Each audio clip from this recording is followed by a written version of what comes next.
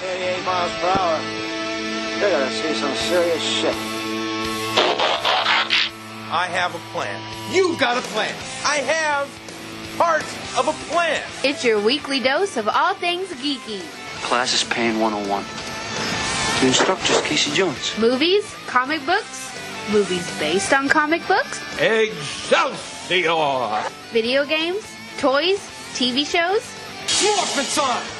professional wrestling, It's still real to me, damn it! all the things you got made fun of for in high school. Come on, you fuckers think that just because a guy reads comics he can't start some shit? So grab your action figures, bag and board your comics, and roll for initiative. It's time to talk nerdy to me.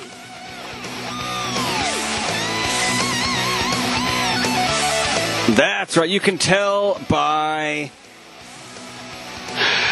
the old intro, the old new intro. That our It's old as new again. Yeah, our favorite month is over, and we are back to normal, or as normal as we get around here, around these parts. It's a very relative term. Yeah, here at, much like the state of West Virginia, it's all relative.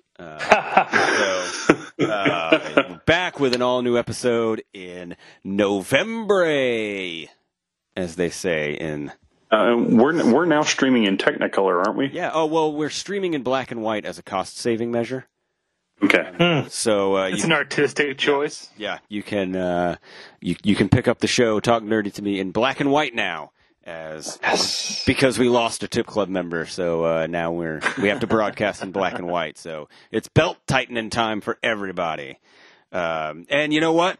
The bad news about it is, we had the chance to potentially make a whole bunch of money, and now we can't. I wouldn't say that that's necessarily a bad thing. Well, yeah, because you want to know how? Yes. Because due to a little event that happened that is making national news in our little state, our Commonwealth, we are no longer in a highly contested battle with, I can now say, former Governor Matt Bevin, soon to be former Governor Matt Bevin. Let me get the. There you go. You still got till January. Let me get the proper update music here.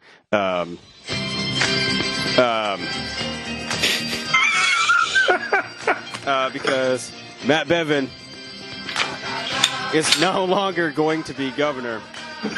So somewhere out there, Vince McMahon is hard.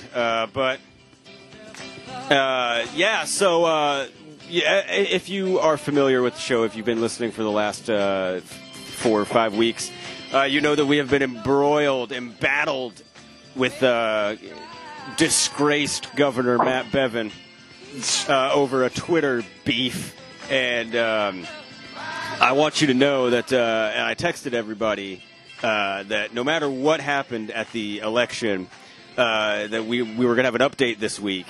And I had been talking to official Talk Nerdy to Me legal counsel. Absolutely not a joke, absolutely not a bit, that we have been in talks with legitimate attorneys that were prepared to file legal paperwork had he won the election to not only to reverse his blocking Koran stance on Twitter, but to also collect damages. And I'm not making that up. Like, legit, we almost were embroiled, embattled in a legal battle with Matt Bevin. All the damages Koran accrued while not being able to shit post. Yeah, not be able to troll him.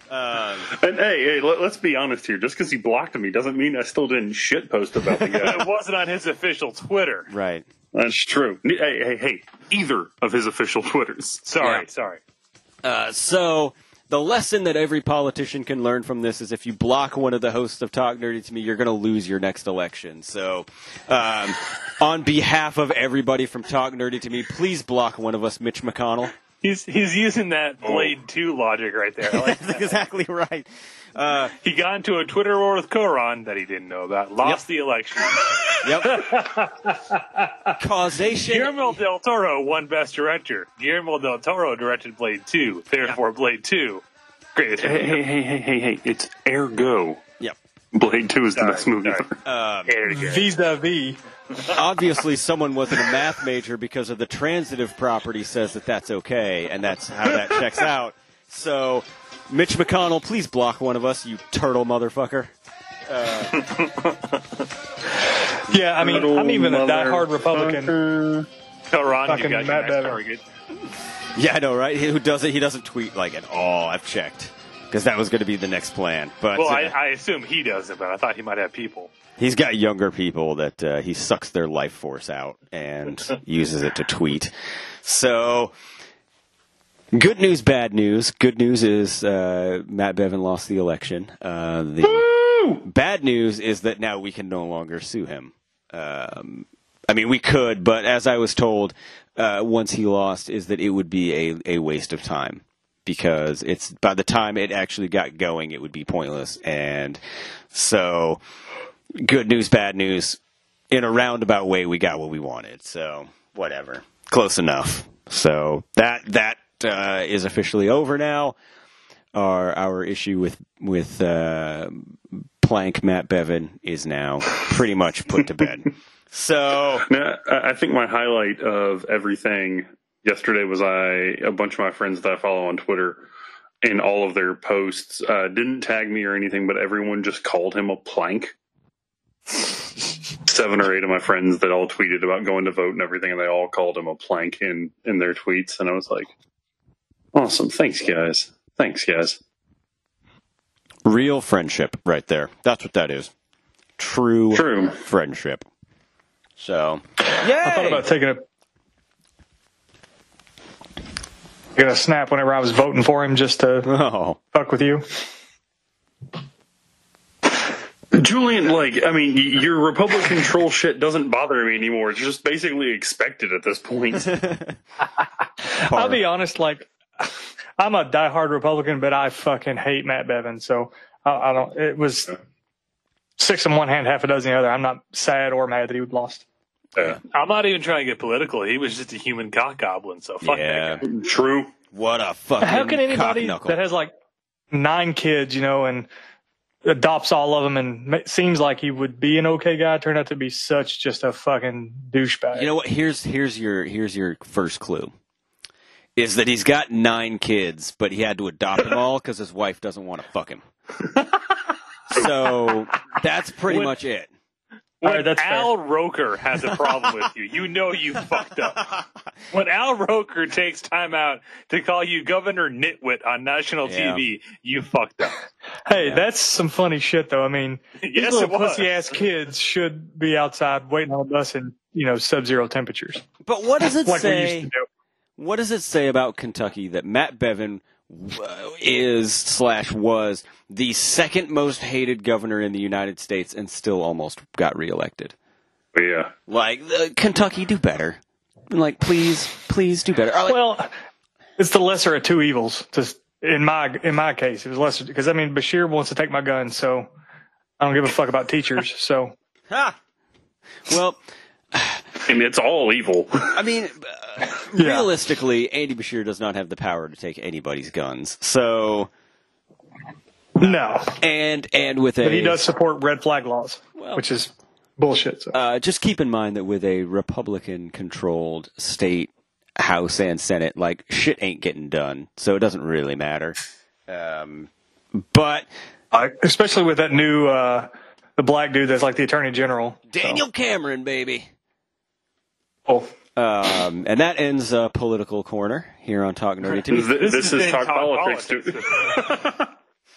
Jinx! Oh, God. Damn it. We are so... Now Coron can't talk until he brings me a Coke. Oh. And then he's... some Coke or a Coke? Yes. Dealer's choice. Yes. I do prefer my cocaine in Coca-Cola, though. It goes down easier. That's just... that's just, good. Like this has been druggy to me. Yeah. So, man, it's been a crazy, crazy week in the nerddom. In just across geek fandom everywhere. We've got Disney Plus about to launch and just shake up the streaming world. One more week. We've got Scott Cox and myself just running away with it on Fantasy Movie League. I'm officially announcing my retirement from Fantasy Movie League. No, because we've got 1 week left and then it starts all over again and everybody starts at zero. Dude, wait till I come back. Okay, good. I've been shit this entire. I think I'm in like 4th. I don't think I've gotten out of 4th since like week 2. If you want hope, 2 things to look for hope. Number 1, look at how Summer movie season comes back again. Well, look at how Commander Scott did last season compared to this season. He was like 5th and 6th all last year, and this year he really and I complimented him on this because I said, man, like, you have gone out and you have done the research on movies, like you have figured out the formula, like you cracked the formula. I cracked that formula a little while ago, and I was waiting for someone to catch up, and I was kind of giving him hints and like, man, maybe you should look at this. Maybe you should do this. Here's my thought process behind it. And he has taken it upon himself to learn the code and learn what makes a worthwhile movie selection and what to pick. And he has gotten most improved from last season to this season by far. And because I told him if it wasn't for him, I would have just taken a week off. Like, I would have just done nothing, and then I would have just, I would have gotten a 0 for a week and then just gone back to playing. But I can't because he's breathing down my neck. The second thing to look for, if you want inspiration, is go back to this current season and look at Scarefest weekend and look at how Koron finished. With my $6 million week? Yeah, where everybody else had like 60, 70 million, and he finished dead last with $6 million. It's insane. The distance between, and now he's battling Obi-John for 4th place. And I'm still in fucking 4th. So like it's possible if you crack the code, like if you can figure out your formula, if you can figure it out. Like it's. I've just learned if it's not summer movie season, I don't know shit about box office. Apparently, all you need. I am terrible at predicting what's going to do well. No, all you need to do is look at theater counts, and because here's what I do: is I set my lineup usually either Tuesday afternoon or Wednesday morning, because at that point, like, early estimates are out and I can see what's going to be a good deal. And then Thursday nights or Friday mornings, usually Friday morning is when it's better, is I'll go back and I'll look at all of the updated estimates and see what's changed and then compare that to how much everything costs. Because there was 1 week, and I think it was last week, where Harriet was originally estimated at like $5 million, and by the time it got to be Friday morning, it had jumped to $9 million, but the price was still the same. So I just locked in with almost all of those because it was the same price, but the estimate almost doubled. And then it ended up being best picture or best performer. So I should have. I thought about dropping both of my lighthouses and adding Harriet on 6 screens, and I really should have. Yeah, because it ended up being like all 8 of that was the perfect. I really thought Joker as an anchor and then 7 of Harriet was going to be perfect, but damn it was so close. But this week is going to be interesting because there are 2 movies that open up that they're very, very different ends of the spectrum. They're both predicted to be about the same. One of them is probably going to be wrong. The question is which one, because it's that Last Christmas movie and the Dr. Sleep Stephen King movie. So you kind of have to go with your gut. Scott and I we're taunting each other back and forth about which one we were going to pick, because one of them is probably going to be wrong. One of them is probably going to be right on, but I need a little bit more information, so I'm going to check it. This week I feel good about. Do you? We're getting back into that big opening weekend kind of movie release schedule, which is apparently what I do better at. So I'm just happy we got Julian coming back, and then we need to get Travis in. Yeah, he needs to get back into it. Because if we can have a full 8-person league, that'll make it a ton of fun. Yeah. It's a lot more fun. So, what's the name of the app again? I got to make sure I got it on my phone. Fantasy Movie League. Yep. So if you're having a bad week, just remember, fuck my life. Yep. FML. Yeah. I tweeted that at them once. I said when I was doing before I had kind of gotten my rhythm. And I was doing my Cineplex was just dog shit. And I tweeted at him and I said the short code on my phone screen is right because every time I open it, it's FML. And they retweet, they liked it, they follow us. And it was because I made the joke. Sweet. It was pretty funny. But no, it's a great game. If you don't play it, you should. Our season ends, I think, the weekend of the 21st. So we have just a couple weeks to go. And we'll be posting the link so you can join up in our group and play against us. You can see if you are good enough to compete against the Cineplex to beat and see if you can take home the top prize because it's honestly, it's getting kind of boring beating up on these chumps. So somebody else needs to jump in on this and try and challenge me for first. I say that. Between me and Scott, it's like one of us is going to mess up first and then that person's just going to it's not going to come down to who outperforms the other. It's going to be who messes up first. It's going to take second. So it's going to be interesting to see. I can't wait. But there was a big surprise at the box office this week because if your Fantasy Movie League lineup contained Terminator Dark Fate based on the fact that everybody... It got really good word of mouth. It had really good buzz going into it that people were saying it's the best Terminator since Terminator 2, which is not saying a lot, but that's, it got a lot of positive buzz, but it made no money compared to what it was expected to. It is widely considered $29 million opening. It was projected to make 50. And it was bad. And so it's poor performance in some would say very tired, worn-out franchise begs the question, at what point does franchise fatigue set in and no matter how good a movie is, no matter how good an entry in a movie franchise is, are you just tired and you're just not interested? Because this had everything. This had Arnold. It had the return of Linda Hamilton.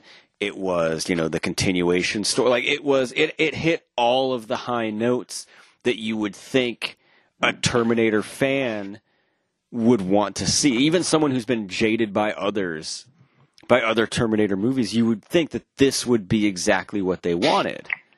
Well, the one thing we want is James Cameron to come back, and he's made it clear he's just not going to. No, Avatar money, man. Can't break it. Well, and this had everything but Cameron coming back. And he did. I thought Cameron was a producer on this. Well, he's been a producer on all of them, but that's just because he created this series and he gets a cut of the check. He hasn't actually done anything creative.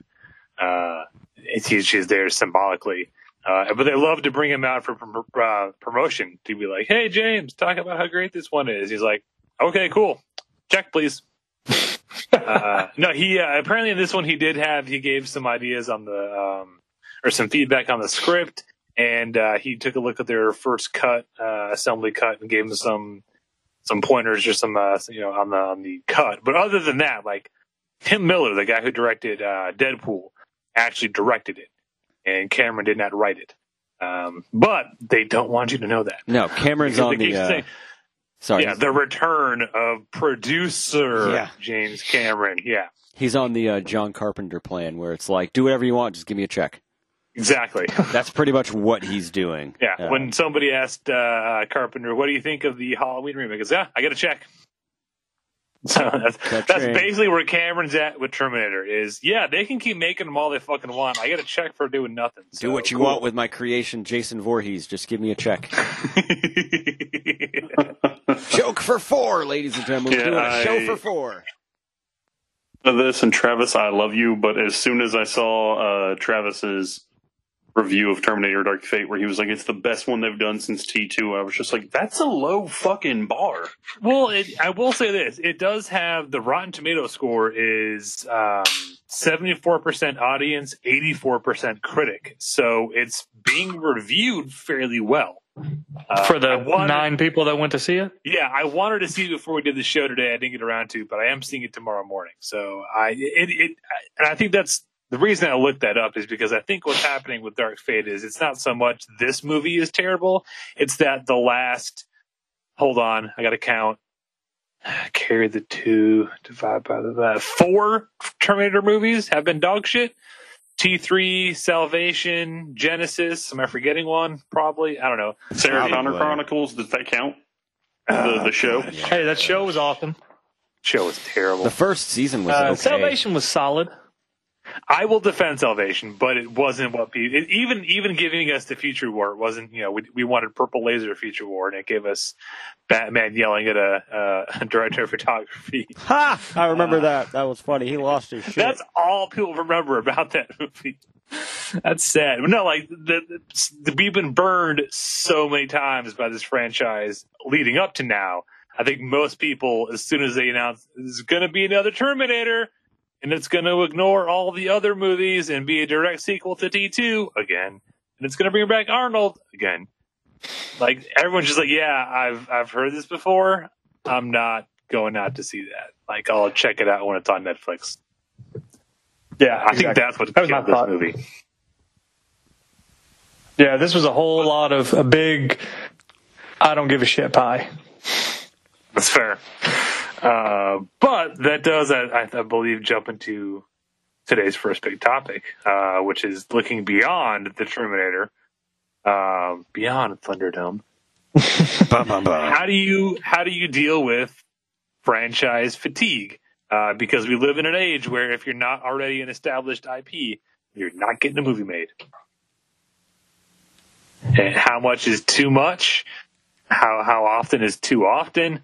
What should be brought back? What should be left to die? How do you make these decisions? I mean, you have to think about it. When this was pitched, the first big idea that came to me the first big thing that came to me is like, times have people talked about like, is this going to be the first Marvel movie to fail? In years or 11 years, however many fucking years now, people have been just waiting on a Marvel movie to like drop the ball. Mm-hmm. Yeah. I feel like that's a franchise, but I mean, it's multiple franchises, I guess. So it's kind of a hard example to use, but I feel like people have just been kind of waiting on that fatigue to set in. And that's part of the genius of Marvel is they've done a fairly good job, at least up till now, of diversifying their movies. So like you said, like, yeah, they're all under the Marvel banner, but like, Ant-Man are heist movies. So they're different from a Thor movie, which is a little more fantasy, which is different from a Captain America movie, which is a little more like Jason Bourne-ish kind of thing. And like, they've done a good job of taking the individual properties and kind of diversifying them. So that even though it's all Marvel and it's all the same universe, it's not necessarily the exact same shtick. But yeah, they're getting kind of long in the tooth. And I don't want to doubt them because it's Marvel. Because every time we've called the movie as this is going to be the first Marvel bomb, it does fine. Like their lowest grossing movie was, so they're doing just fine. But like the next slate, for phase 4, it's a lot of unknowns. So if it's going to flop, I feel like now's kind of the time. Because I don't know anyone who gives a shit about the Eternals, but I also didn't know anyone who gave a shit about the Guardians of the Galaxy before that movie came out. So I don't know how to call that one. I think the trailer helped with that, with the giant talking tree and the raccoon that was shooting shit. Like, I think that helped a lot, where people were like, yeah, I mean, that's so wacky, I have to go see it. They clearly knew what they were doing. It's just that how many times can you pull that same trick out of your hat? That's saying like it's a property no one knows about, but don't worry, we're going to tell you why you should give a shit about it. How many times can you pull that trick before people are just like, Well, I think part of it is it's very dependent on genre. And I'll give you an example, because, like, I would watch, and this just got announced, and Koron and I have been fangirling about this for 3 or 4 days. Yup. It was announced that they just finished, they wrapped up shooting on the next Wrong Turn movie, which is... What are they up to now, like 7? This is 7. Oh, and I'm like, I would watch Wrong Turn movies forever, and I know there's, like, 2 that I actually enjoy. But, like, fuck it, give me another one. Like, Friday the 13th. There's a bunch of them I don't like. There's a ton of them I love. Give me as many of them as possible. Nightmare on Elm Street. Like, give me all of them.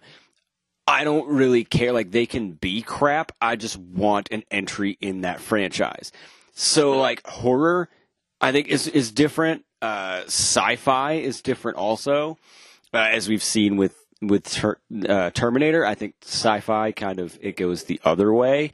But like, you give me an entry in a horror franchise that I like, and I'll watch it all day. Like, I'll watch them forever. Like, you cannot make enough Wrong Turn movies for me, even though,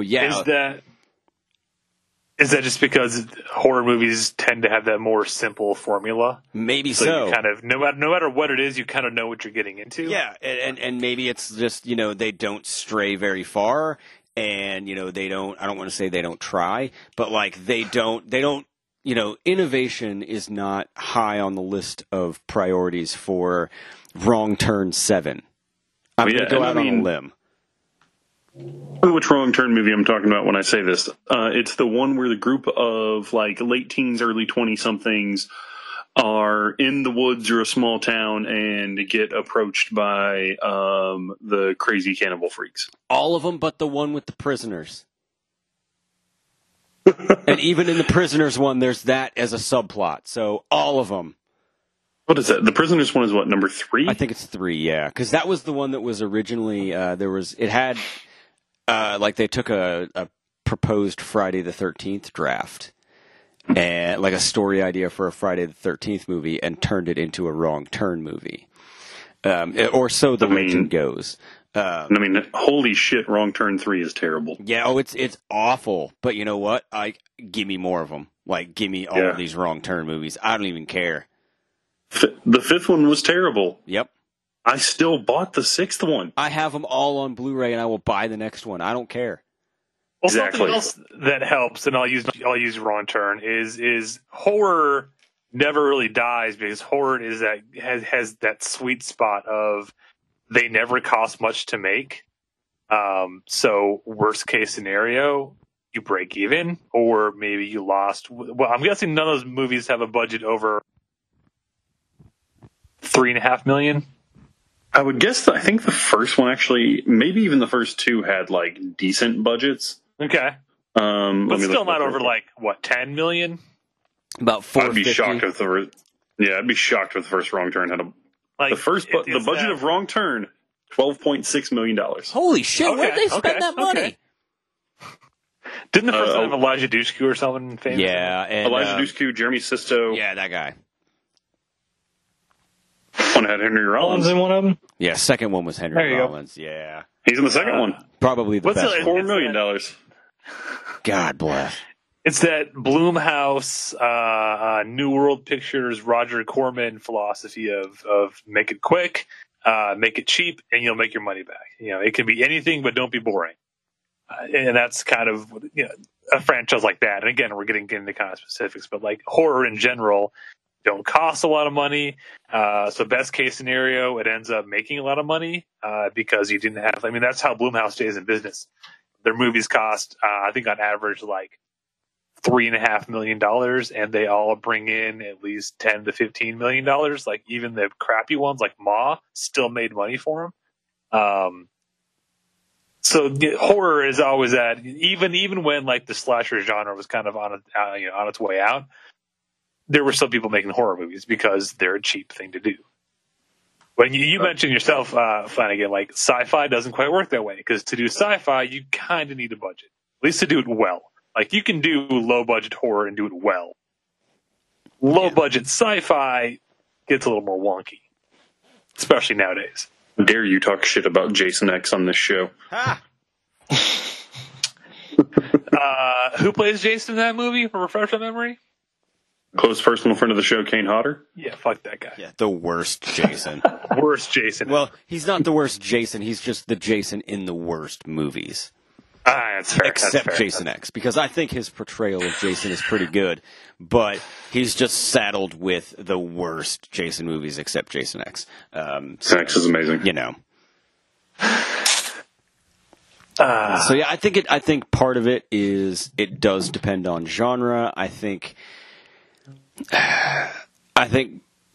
it's always, with very few exceptions, eventually a franchise, much like everything, runs into the law of diminishing returns, where the further deep you go, and it might not even be box office wise, it might be creatively, and at some point it's going to hit the box office, like Fast and Furious. We'll take that. We'll take that franchise as an example, because it's been a roller coaster of box office and creativity. Like the first one, surprise hit. I don't think anybody was really expecting the Fast and the Furious to be, the breakout hit that it was. Second one, not as good. Third one, tragically bad. And then it had a resurgence after the fourth one, and it's kind of been going up on its second bounce. So eventually that's going to hit a creative.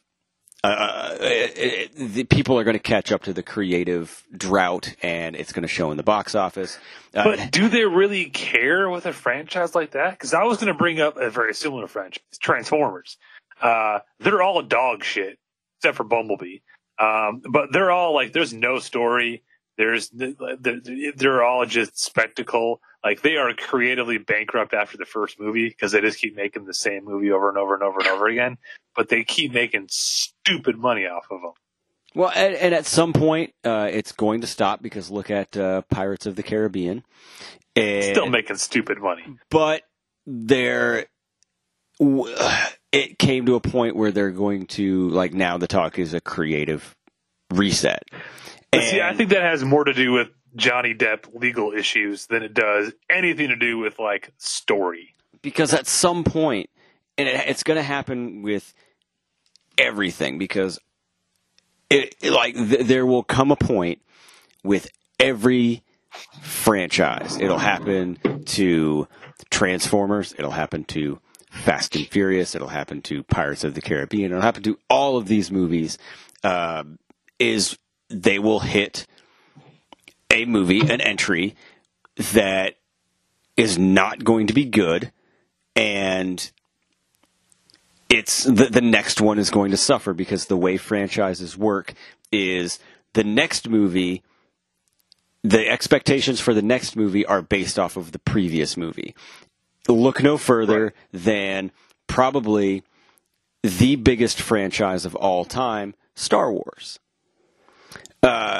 With Solo, fantastic movie, should have done better in the box office, but because people were burnt out of The Last Jedi and it got such negative reviews and it got negative fan feedback, people basically took Solo off. And now the trailer for The Rise of Skywalker is out and people are jacked up again.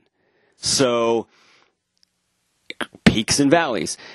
Star Wars is not immune. If a franchise as big as Star Wars is not immune, nothing is immune.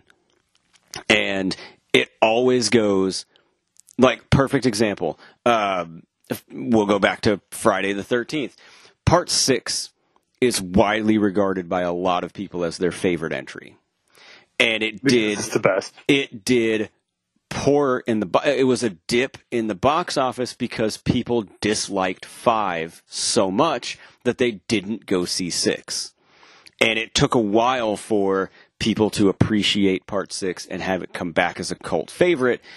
and it unfairly hurt the franchise because the previous entry was not good. And this is what happens, Terminator. The last entry was not well received, and everybody has a line of what they're willing to tolerate with everything in life. Whether it's, interactions with people or, from a TV show, like you can like a certain thing up until a point, and then when it gets that stupid, you just stop. Movies, of course, the same way. The last Terminator movie, just people crossed the line with what they were willing to pay for and, encourage by going to see it. So now, when the next one comes out, they say, oh no, I was burned the last at least once, 2, 3 times. I'm definitely not going to see it. I'll wait, and I might see it. I might Redbox it or stream it or whatever if I think about it and I get bored. But I'm pretty much over Terminator right now. It needs a little while to kind of rest.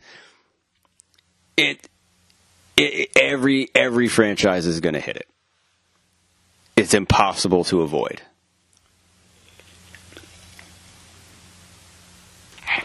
That's just my opinion. Thank you for coming to my TED Talk. We're all with you on that. I think what we're more trying to figure out is how can you see that wall coming before you smash into it? Before I dump $125 million into another Terminator movie, how do I? Because fucking Fox was a 30% stake on this movie too. Like, more reason if you did any more evidence for why did Disney buy Fox? Because whoever was running Fox didn't know what the fuck they were doing. Yeah, just a good rule of thumb is if Fox thinks it's a good idea, it's not. They had Dark Phoenix and this in one season. Well, 30% of Dark. So, okay, you mentioned, box office. So other metrics we judge movies by, if it's good or bad or whatever. Public perception is one you brought up, and that's a fickle beast. When do you know when to listen to fans and when to block them out? Because that's a very fine edge of delivering on what fans want, but also not just bending over to whatever fans say they want to the point of being completely predictable. Like, I would say when your fans stop paying to see your movie, that's a good time to pivot.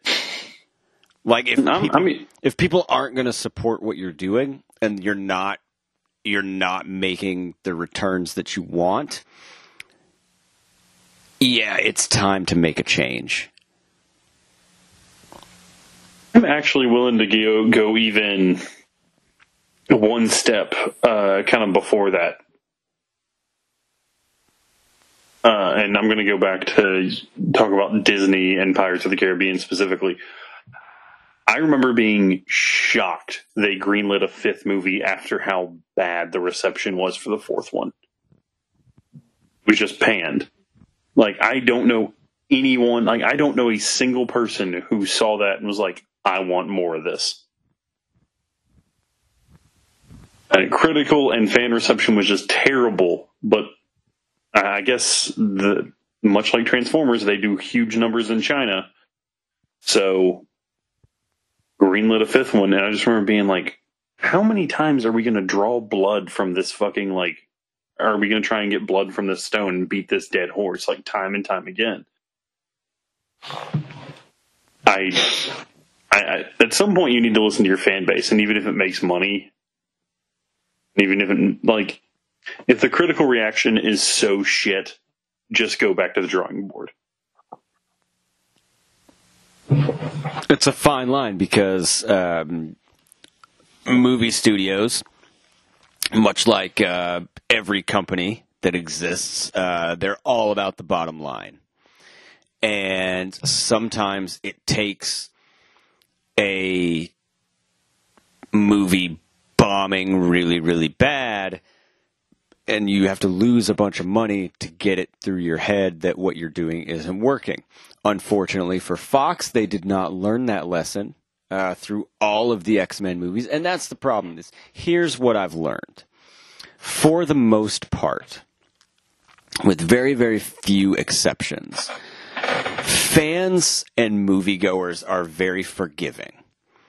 Where you can have a misstep, and it's not the end of the world. You can make a disappointing movie, and it's probably not going to tank your entire studio.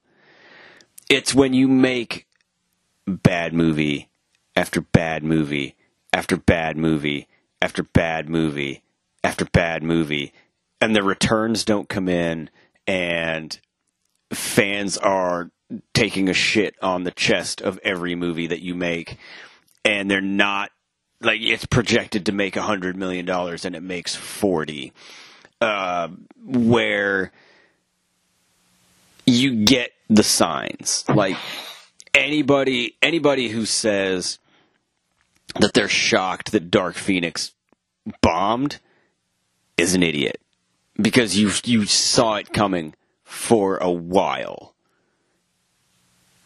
So it's not necessarily oh man, this one movie just did not do well, and so we need to change a whole bunch of stuff up. Or, man, it made money, but, people didn't really like it, or, it got overall kind of negative buzz, so let's just change all this stuff up.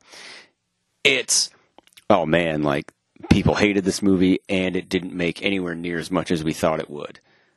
Oh man, now the second one also was rated even worse. That's rarely a thing. I mean, yeah, that's an easy trend to predict. But let's go back to X-Men. So we had, X-Men's a roller coaster of a franchise. But before Dark Phoenix, we were coming off of Apocalypse, which didn't do so great. But right before that, you had Days of Future Past, which was hailed as the savior of the franchise. And you also had Logan right before this one, which everyone was like, oh my gosh, this, it was people were like campaigning for it to win Oscars and shit. So I don't think it's as easy to predict that Dark Phoenix was going to do terribly, because the franchise seemed to be in pretty steady ground at that point. I think that was more what killed Dark Fate was more of which is something else we talked about on the show, is all the behind the scenes bullshit that was widely in the press everywhere about the reshoots and the bad fan reactions to test screenings and things like that. I think that's what killed the movie. Not so much it's a bad movie. It was all the second guessing and all the behind the scenes issues that got publicized. Not so much that the last movie did shitty. Because if you make 5 movies and the last 3 didn't do very well, that's an easy trend to predict. And what I'm trying to get at is before you hit that wall, before you decide, okay, well, I guess this is, before you make another movie, before you make another Terminator movie, how do you gauge, is this franchise still salvageable, or is it already dead? To quote Joss Whedon, how do I know the difference between resuscitation and necrophilia?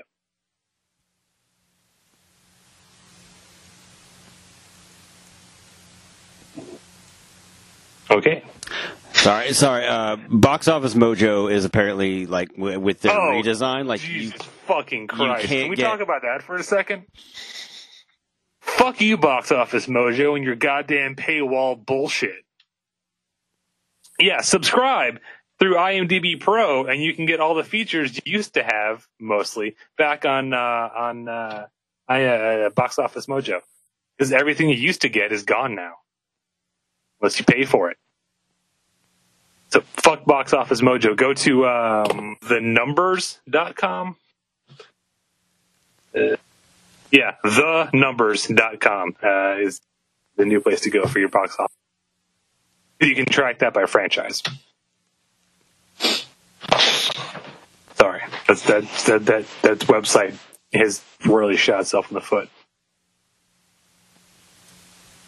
Oh, by franchise, I mean website. Sorry.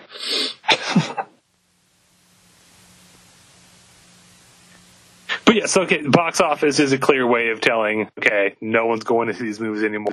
they're not making money. Okay, fine. Public perception, that could be really, really hard to gauge because the same fans who have been declaring Disney killed Star Wars for the last 2 years are the same assholes who already went out and bought their advance tickets for Rise of Skywalker, which set records for first day sales. So that's kind of a hard way to gauge because, yeah, people will shit talk your movie on the internet, but they'll still go buy tickets to see it. I mean, how many crappy DC movies did fans sit through? And, talk about a roller coaster of a franchise.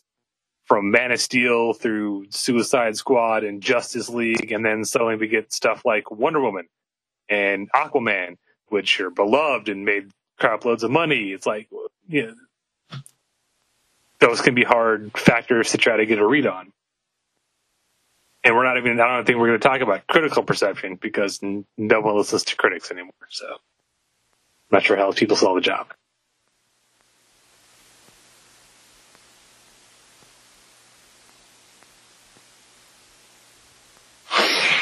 This is also fascinating. I'm just sitting here like, I just like listening to John rant sometimes. I'm just like, I honestly don't have a dog in this fight. I don't give two shits. I'm just like, I just want to hear what John has to say.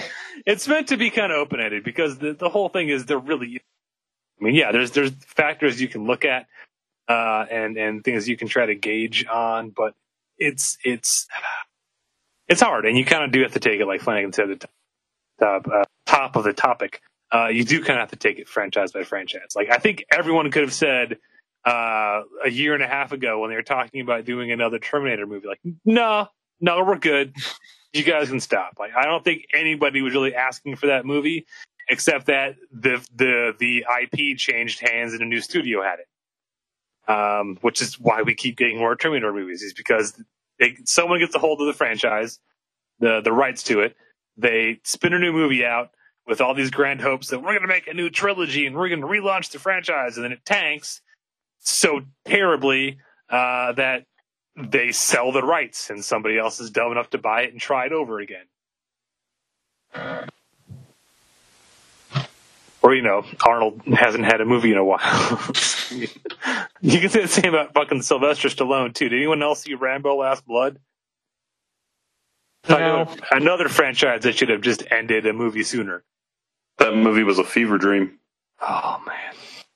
Last Blood was terrible. Well, there is one specific movie I wanted to talk about, or one specific franchise I wanted to talk about, and Flanagan, you kind of touched on this earlier. Who the fuck it? Never mind. When we were talking about a fever dream. No,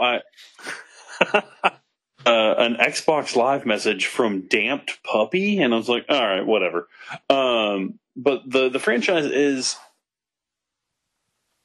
Halloween, because it's like when they announced David Gordon Green that's right, and Seth Rogen of all people were going to be writing a Halloween movie, I was like, oh, Danny McBride.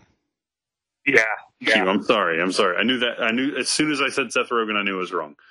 You're good. You're thinking of yourself. Okay. That's fair. But then, a lot of people got super excited and everything when they announced just 2 sequels are coming out a year apart, and that's going to wrap up Halloween.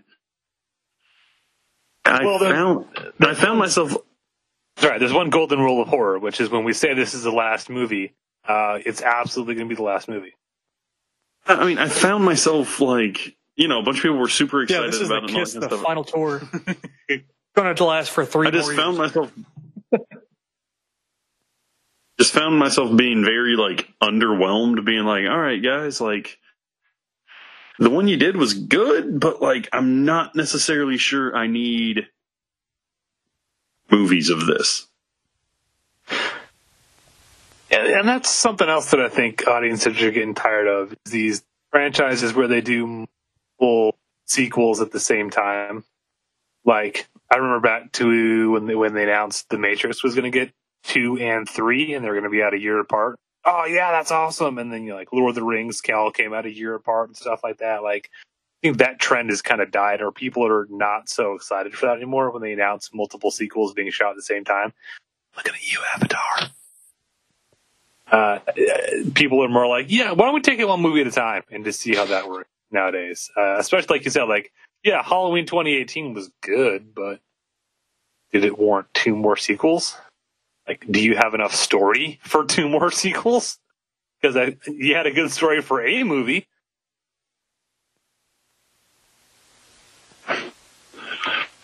It was cool to see their. Go ahead. It was one of those things specifically when we were talking about when we discussed that we were going to talk about franchise fatigue, which is a really weird thing to try and say. I was like, specifically, I wanted to talk about Halloween because it just made no fucking sense to me. So it's an interesting franchise to dive into as well. Because that's one of those, again, never meant to be a franchise, never intended to be. It was a one-off movie, and it did well. So, okay, we'll crank out a sequel. And then, 3 was the last time Carpenter had anything to do with it? Until he came back in 2018 to do the soundtrack? But even then, yeah, and it's like, we would talk about like the multiple timelines and shit, and that's all because, hello? I'm here. Sorry. Yeah. I thought I heard Chris on talk. Yeah. But like, it's one of those franchises where like, it kept going as long as it did because the producers kept changing hands. And, a new person would come on and they'd want to, you don't purchase a property because you just like the stuff that's already been done. You want to, keep it relevant and keep going with it. So, the 4, 5, and 6, I think, were all done by Mustafa Akkad, who took it over from the previous producers and was really trying to get it going again. And then I believe after 6, he gave up the rights to whoever made H2O. Is it Dimension? Who then kept trying to, who did, if I remember correctly, H2O and Resurrection were done by them. And then they gave up on it. And it's one of those, it just keeps jumping hands.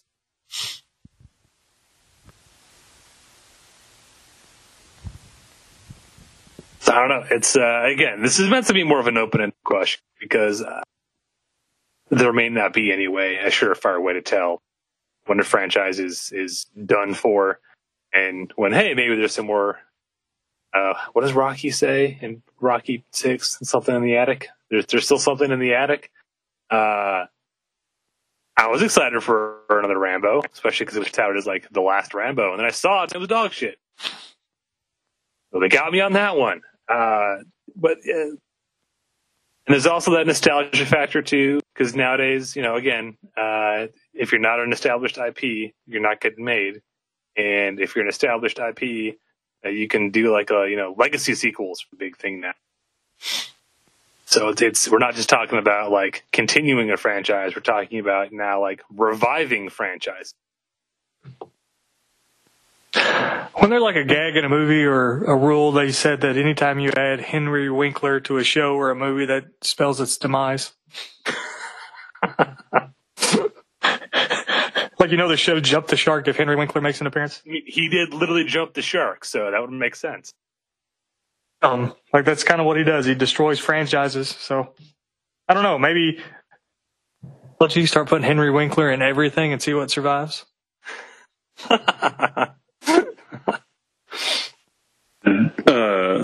The bit at the beginning of Scream 4 I always really liked because it simultaneously talked about franchise fatigue and insulted the Saw franchise in the same like 3-minute bit. Still never seen Scream 4. Better than Scream 3. Well, it wouldn't take much. And low bar. Mm-hmm. But they talk about like how, because I think like 3 or 4 of the fucking Saw movies are supposed to take place simultaneously or some shit. Do they really have to put one of those out every fucking year? It's one of those things, not knowing what Scream 4 was when I watched it. I was kind of like nervous when I saw how the movie began, but now going back and like knowing how self-aware it is at the very beginning. That movie. Yeah, I've never seen a Scream movie at all. Oh. It's a solid franchise, man. To a point. That's what everybody says, and I've just never. I don't know. I think Scream was my first actual slasher movie. But no, like it's yeah, I don't know. Scream's a great franchise. The first two are really good. The third one is just kind of like we were out of ideas, but the studio wants a third one, so here we go. And then from what I understand, 4 just gets like super meta, given that it's a franchise that's already kind of built around like it's a horror movie, but people are aware they're in a horror movie kind of thing. So I'll deflect to Koron on that one. Oh yeah, it's super meta. It's also really fucking good. All right then. Any other thoughts, questions, ponderments about franchise fatigue? We get it on the field? Gonna take that as a yes. Okay, so then talked about. Wait. Oh, what? I think I'm not hearing somebody. I'm here. Okay. And I've actually got, I've got an apology I need to make. Uh-oh. And it's, I've always kind of like, and the only reason I did this is because I wanted to give that director specifically another shot on something. And the apology is to you. So I watched Crawl again. And it was really good. It's a blast, and I really like Alejandro Aja. Is that his name? Something like that. Alexander Aja. Close enough. It's the same dude that did Don't Breathe, an Evil Dead remake from 2013. Unfairly good. It's a phenomenal director, and I had to watch it twice. I didn't enjoy it the first time. I had to watch it twice. And that got me thinking about a couple different things. The touch on was like, what stuff you had to get into the first time. I know for Julian it was women, but I mean you. Yeah. So fair. I just wanted to know that was one of the things that came. I had to watch Crawl twice to really enjoy it. So I just kind of want to touch on what's one or two things, and then we're gonna wrap this back around into a larger discussion. Thanks. I'll be honest. The other guys, I went and saw it in theaters. Yeah, I tried to walk out, but the girl I was with was like, "No, we paid the money. Let's watch it." Yeah, and I just sat there and stewed and played on my phone, and you just realized that she was stupid, and I never wanted to see her again. And and then I don't know, 3 or 4 years later, somebody puts it on and we watch it, and it's the funniest shit I've ever seen in my entire life. I watched it just a couple months ago when I was gone. I mean, I was pissing my pants. I was laughing so hard. That movie is fucking phenomenal from start to finish. And I do not know why about playing with her titties than I was watching that movie, because that movie is fucking phenomenal, and it's one of my favorites. And I don't know what in the world would have ever led me to think it wasn't good. That's the one that has Will Ferrell and Mark Wahlberg? Yep. Okay. I haven't seen that. I'll have to give it a shot. Oh my God, did you guys come over and watch it with me? Because Michael Keaton's in it, and it's so goddamn funny. Well, you buried the headline there. Shit. It is fucking phenomenal. Some of the jokes are kind of dated because they're tied into, pop culture, but some of them it's just so goddamn funny. All right. Mine's much more. Pussy a second chance, like Koron said. Mine's much more recent. The Hellboy reboot thing. David Harbour from last year. No, yeah, I watched it the first time when it came out. By that I mean when it came out on video, so I missed it in theaters. And yeah, the first time I watched it, I was like, Yeah, this is crap. They're trying to cram an entire franchise worth of shit in one movie, and nothing's getting time to breathe, and it's bad. And then I just kept thinking about it, and like, you know, scenes in dialogue and whatnot would kind of like, you know, randomly pop up in my head, and I was like, you know, I'm going to give that another go.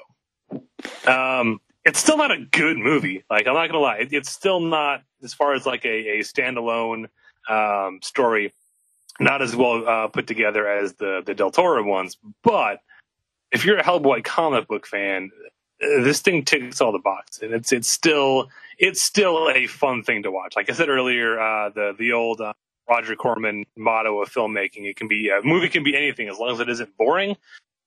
Hellboy's not boring. I will give it that. Every 10 to 15 minutes, he's slaying some giant monster, or, you know, we've changed locations, or like it, you know, it moves pretty quickly. It is not boring. And I just like David Harbour. And you know, upon second viewing, maybe I had lower expectations a bit, but I really enjoyed it the second time. I mean, it's okay if you've never seen, you know, Ron Perlman as Hellboy. If it didn't exist, then yeah, it'd probably be solid. But it's just, like you said, it crams way too much into one fucking, like, it's only like 92 minutes long or something. It's just like way too much shit in one movie. You're jumping around, and it's just fuck off. Like, that movie just aggravated me so bad because I was so pumped because I love Hellboy. I'm not even that big of a fan of the comics. Like, I've read a couple of the early ones, but I mean, it's one of those things like In the Mouth of Madness. It's always on my list, but I'm never going to probably watch it or read it. So it's always there. Like, if the world is Twilight Zone, like world ends tomorrow, and I get locked in a fucking library, and it just so happens to have a whole bunch of Hellboys, I'll finally read them. But it just, God, I was so ready for that movie to be fucking awesome. And I thought David Harbour looked badass, and they stayed true to the comic, but it's just, he's a fucking dumbass. Like, Ron Perlman played that charm and a little bit of wit. Like, he was the lovable dumbass who was almost like half professional wrestler, half wannabe superhero James Bond kind of guy. And you're just like, I can see why chicks dig Ron Perlman, even though he looks like a fucking shoe sometimes. And it's just, I didn't get that with David Harbour. Like the I don't know, like the Ron Perlman Hellboy, I would want to sit and drink a beer with. Like the David Harbour one, I'd be like, this guy's a fucking tool. Like, let's throw stuff at him. Well, I'll say this for the flip side of that argument, being that one thing that pisses me off to no end about movies is when they intentionally leave shit open-ended and don't finish the story because sequel.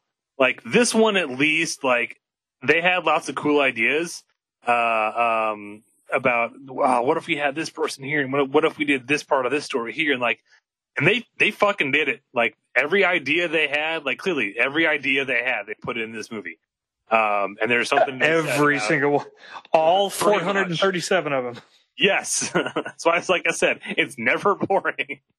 Like again, there's a lot crammed into it, but at least they found a way, maybe not as successful as we'd hope for, but they found a way to work in all the stuff they wanted to work in. And I'd rather see a movie that's like, I'd rather seem like, hey, yeah, maybe we put a little too much in there, than have see, well, we didn't do this because we wanted to save it for a sequel. Well, we didn't finish that because we wanted to do it for a sequel. Well, we introduced this storyline and then dropped it because we wanted to do a sequel. Like they at least put everything into this. Yeah, but there it gets to a point where you can only throw so much spaghetti at the fucking cabinet to see what sticks. You know, it's like totally fair.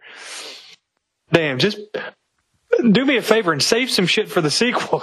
Goddamn, you got way too much. It's literally, it's like the flip side of the coin you just tossed. It's like maybe they were afraid they weren't going to get a sequel, so they're like, fuck it, let's just put it in there. Yeah. Enough of it if we need to, but let's go ahead and plant the seed, and then if we can, cultivate it into a plant, we can fuck the plant later. But let's just throw it all in there. All right. It's a fever dream. It really is. It's literally like you said, let's take 47 fucking issues of Hellboy and cram it all into 90 minutes. It did. Yep. Riverdale or Suits or any of these other fast cut, like super fast, talkative shows. Like, you know, use nonverbal communication for like 2 seconds. Just kind of look at each other and maybe smile or wink or nod. You don't have to throw out 5,000 lines of dialogue in a 42-minute episode. Jesus fucking Christ. All right, now I'm on a fucking rant. All right, Flanagan, what you got, bud?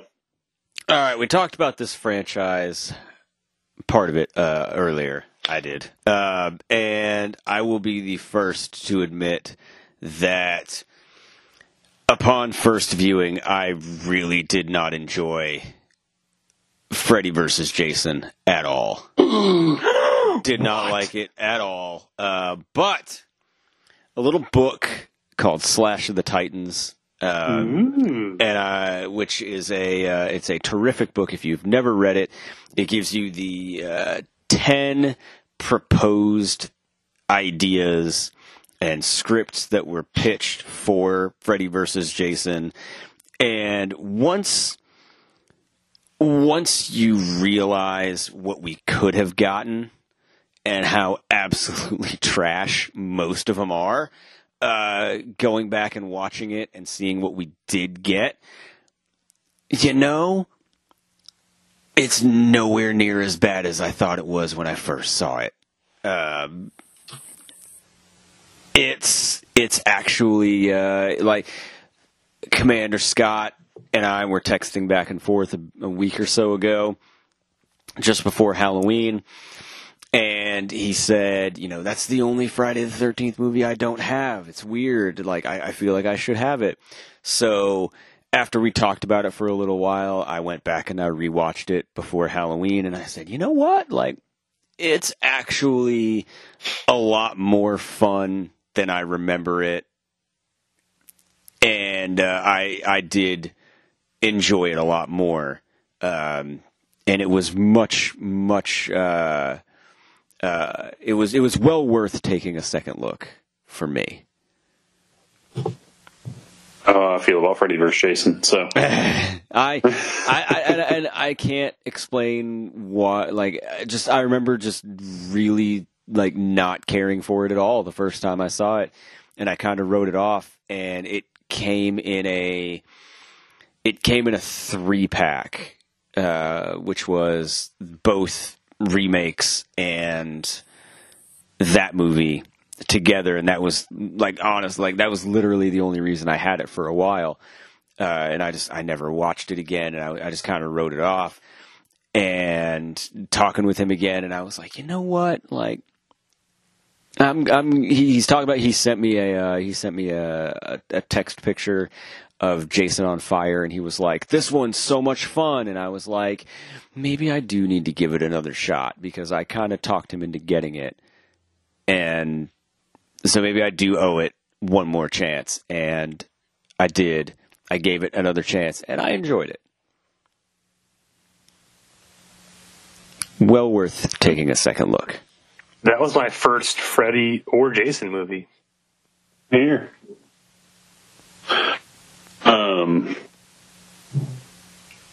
I've got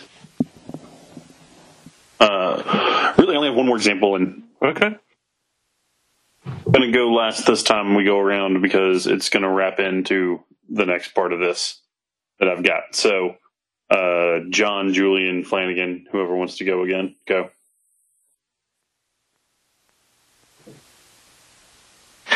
Well, I had movies that, because apparently I misunderstood. I thought you wanted us to recommend movies that you should give another chance to. Oh. But I'll just throw this out there, because I think we talked about it at the top of the show. But if you saw Terminator Dark Fate, and you're like, wow, that was shitty, you still want to scratch that Terminator itch, give Terminator Salvation a second shot. It's not totally phoned in. It does something different with the franchise. It gives us that future war, or at least as much of it as we're going to get. If you've already forgotten the trailers, good, because then there's some cool plot twists coming for you. If you remember the trailers, then I'm sorry. Wait until you've forgotten to watch it. See, I think I misunderstood the topic too, because I thought we were supposed to find movies we thought deserved a second chance or something to extend the franchise. So we're all fucked up. This is awesome. We didn't pay attention to the group text. Look, turn the fucking alerts back on, so it wasn't just like all muted this time. So I actually got to read them, and I'm so fucking stupid. I messed up. But anyways, I'm just going to go with what I was thinking the fucking topic was. That should have become a franchise or deserve a second look, or studios need to look at again. This movie had a special place in my heart because I read the comics a lot and I really wanted it to do a lot better. But their first mistake was casting fucking Sean Connery because he ruins everything he touches. But the League of Extraordinary Gentlemen should have been a whole hell of a lot better and sequels. And I still like it. I want to slap him like a bitch, like you used to talk about slapping all those chicks back in the day. Even though they probably deserved it, I just want to slap that bald fuck one good time. It's one of Flanagan's favorite celebrity interview stories. Oh, yeah? I don't know if he's shared that on the show before or not. Oh, where he completely spoiled the movie? Yeah. He was on, I think, Conan O'Brien. And Conan O'Brien. One of those shows. And he was like, Conan O'Brien's like, yeah, so, it's like the day before it comes out. And he's like, yeah, you must be really excited. Like, all these movies are becoming franchises. Are you, is that something that appeals to you? And he's like, I don't care. I die in this movie. So what do I care if they make 2 or 3 more? And Conan just looks up. He's like, are you supposed to say that? And he's like, I don't care. I die. Like, what are they going to do? Kill me again? He just fucking spoiled the whole thing right there. It was pretty great. Yeah, Grandpa doesn't give a fuck is what that's. Flanagan, you got anything else for me? Nah, roll on. So the other big example I wanted to use here was, and if it hadn't been for my friends that were giant fans of it, I probably never would have even given it a shot or a second thought. And it kind of ignited something I am really interested in for me in general. I watched So did Cowboy Bebop on Adult Swim, I think our senior year of high school, John. Mm-hmm. It was nothing. I didn't see what all the big huff was about and everything. And I brought it up to a guy I was working with by the name of Jesse. And then I talked with my friend Jimmy on AIM, that is AOL Instant Messenger, about it.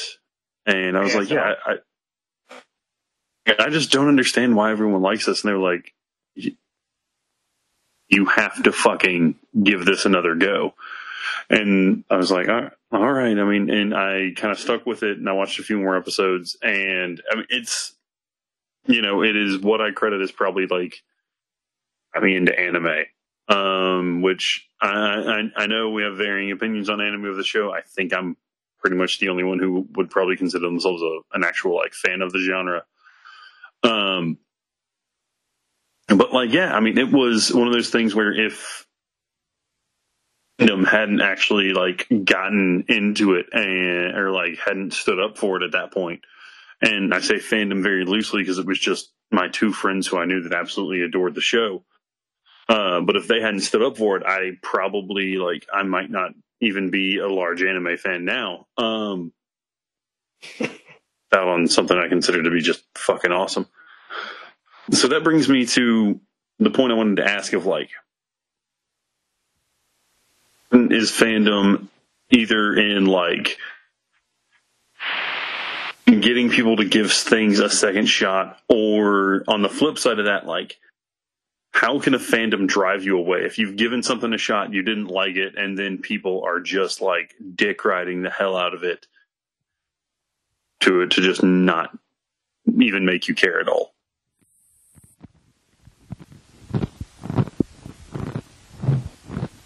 Nay. Well, so your question is when can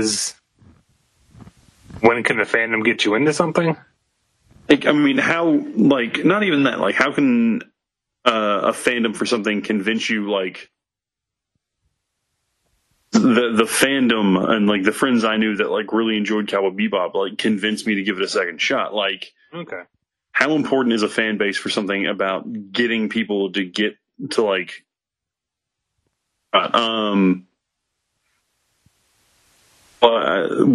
something I can talk about now is the diehard fan base for No Man's Sky has brought that game back into the limelight after a horrendous launch.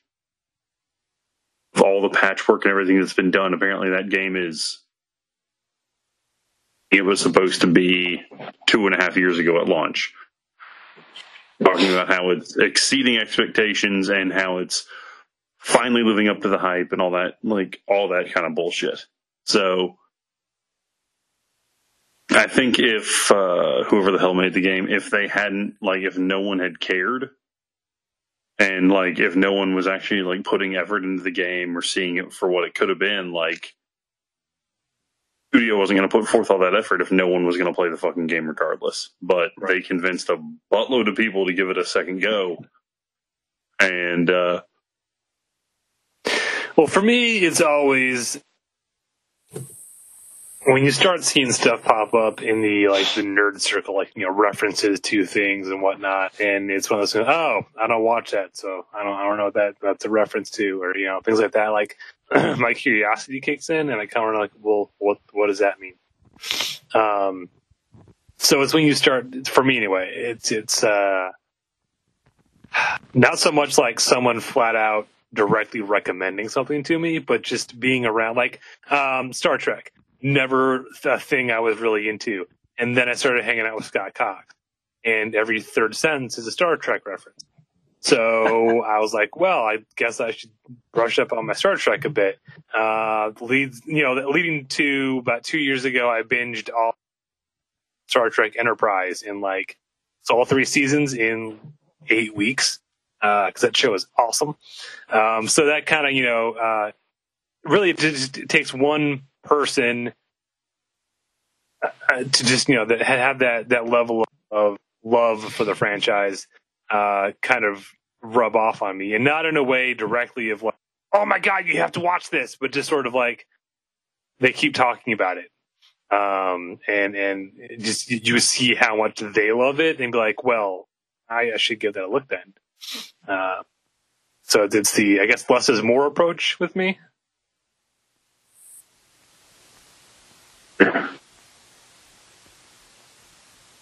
And then the flip side of that is when someone keeps ramming something down your throat. And fuck off! I don't want to. Like Harry Potter, which I still haven't read because I was that kid who was like, Harry Potter is dumb, until Whitney took me to Wizarding World of Harry Potter.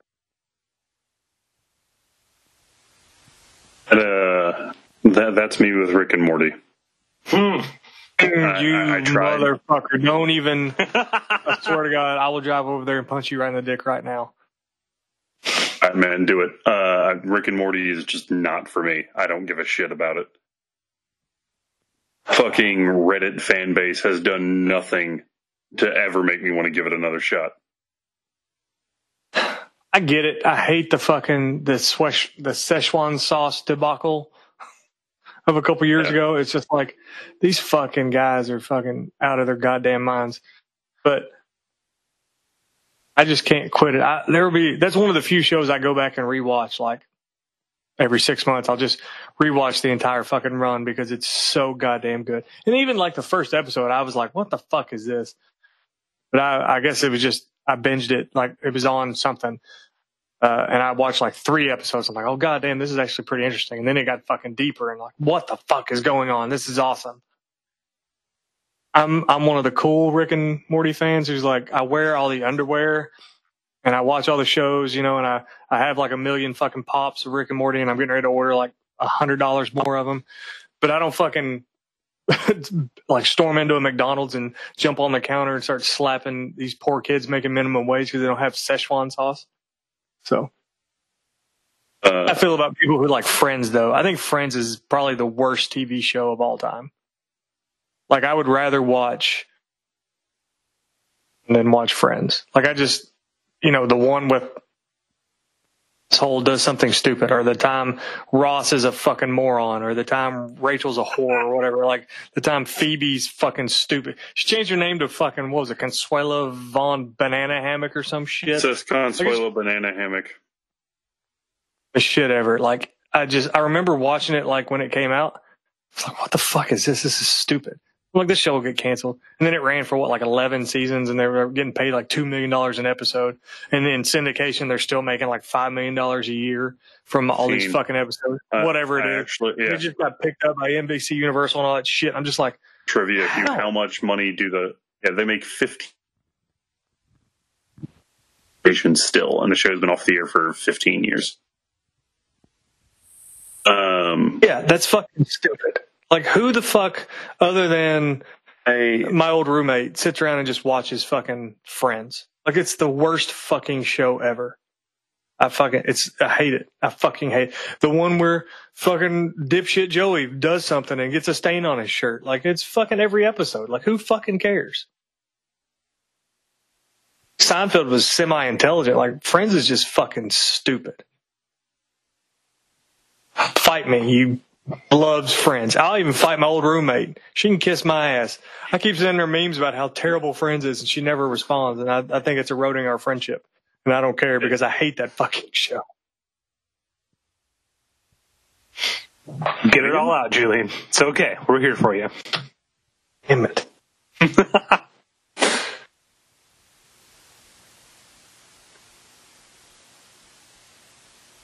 Thinking, did I lose you? No, I'm here. Okay. All right. Actually, you were a big That 70s Show fan, right? Not at the time that it was on, but in syndication, yes. Did I ever tell you about how my dad ruined that show for me? No. My dad is what it is, and I have never seen my dad get, heated about a TV show. I've only seen him get mad about, two things for TV, and one was when he finally wrote off The Big Bang Theory, which I just asked him why that took so long. The second one was, I don't know if my father has ever hated a TV show the way he's hated That 70s Show. John's met my dad. It's probably been a long time, but I know John's met my father. And my dad's my dad's a very even keel kind of guy. So this is probably, 5 or 6 years ago. My brother and I are sitting there watching that. My dad's in the room. He goes, turn the channel. I was like, why? I was like, this is on. Nothing else is on. He's like, are Donna and Foreman getting a fight? I was like, well, yeah, they're arguing. And he's like, you know how I know? Because that's every episode of this stupid show. Dad, when you're right, you're right, I guess. So it was, my dad was my dad was very much a staunch anti-giving that 70s Show a second shot. Well, he's not wrong. So, love it. Well, I'm like that with fucking, what is it? Big Bang Theory. Like when it first came on, I'm like, oh, this is cool. It's talking about nerds and stuff, and I can understand some of the shit. And then I was just like, why the fuck is everybody just so weird? Like not even fake weird. Like these guys are just fucking idiots, and they shouldn't be. And all this dumb shit. The biggest thing that aggravates me is the fucking Penny works at the Cheesecake Factory. It's not what a fucking Cheesecake Factory looks like on the inside. It doesn't look like a shitty old Italian restaurant. Well, actually, it does, now that I think of it. It's the old Italian restaurant. It doesn't look like an Applebee's, kind of. Or a Perkins. That's what it looks like on the show. It looks like a fucking Perkins. It's just like, it got me. I was watching it, and I figured out the formula of every joke on it, which is something happens. We make slightly funny reference to nerdy thing. We then stop to have character, C, explain the nerdy reference to character D, so everybody at home who didn't get the joke can get the joke now. Yeah.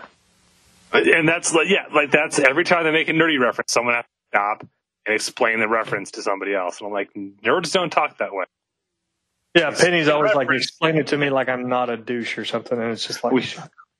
We speak in reference and quote, and if you can't keep up, get the fuck out. Yeah, then you don't deserve to be there, you fucking peasant. And don't have the hot girl explain it to the rest of us. And let's be honest, I don't care how fucking smart you are, the hot girl's never going to bang any of those fucking dorks. Unless they're just swinging mule tamers, and I don't think they are. Jesus Christ. More than 4 inches of cock on any of those guys. I'm just saying. There needs to be a new team name for something. Swinging Mule Tamers. Can I change our fantasy football team name?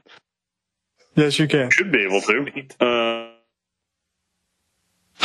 With an apology, and I'll end this with an apology. Flanagan, you there? You there? I got one for you. Yeah, I'm here.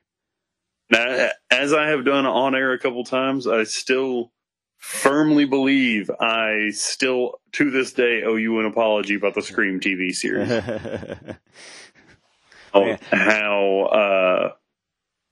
And I do stick by it, and we've discussed it. The pilot is, but the second episode or halfway through the third, it's just like it took a completely different direction from the pilot. I mean, not even a different direction, but it just got so much fucking better. And it was one of those things that was totally worth a second look. I'm glad I took the time to give that a go. A time. It dials back the MTV after the pilot. Like, the pilot is just very MTV heavy, and I feel like they did that just so that it would get made. And then once they got a commitment, they could kind of, make it more what they wanted. But yeah, it definitely hits a stride, probably second or third, probably maybe fourth episode. Like it hits a good stride that goes through the entire season. And yeah, you just got to get through the very, very polished MTV look and feel of the pilot. For TV movie that's at the end of season 2. Yeah, I believe that's kind of all I got. Good topic. Hey, thank you. Even though nobody understood what it was supposed to be, I think we figured it out. We made the most out of it. Get all riled up. I was a little bit drunk when I started the show, and I was kind of bored, and I was like, I don't think I'm going to talk much. And then the more we got into it, the more aggravated I wanted to be. So that was a conscious decision. There's nothing anybody did.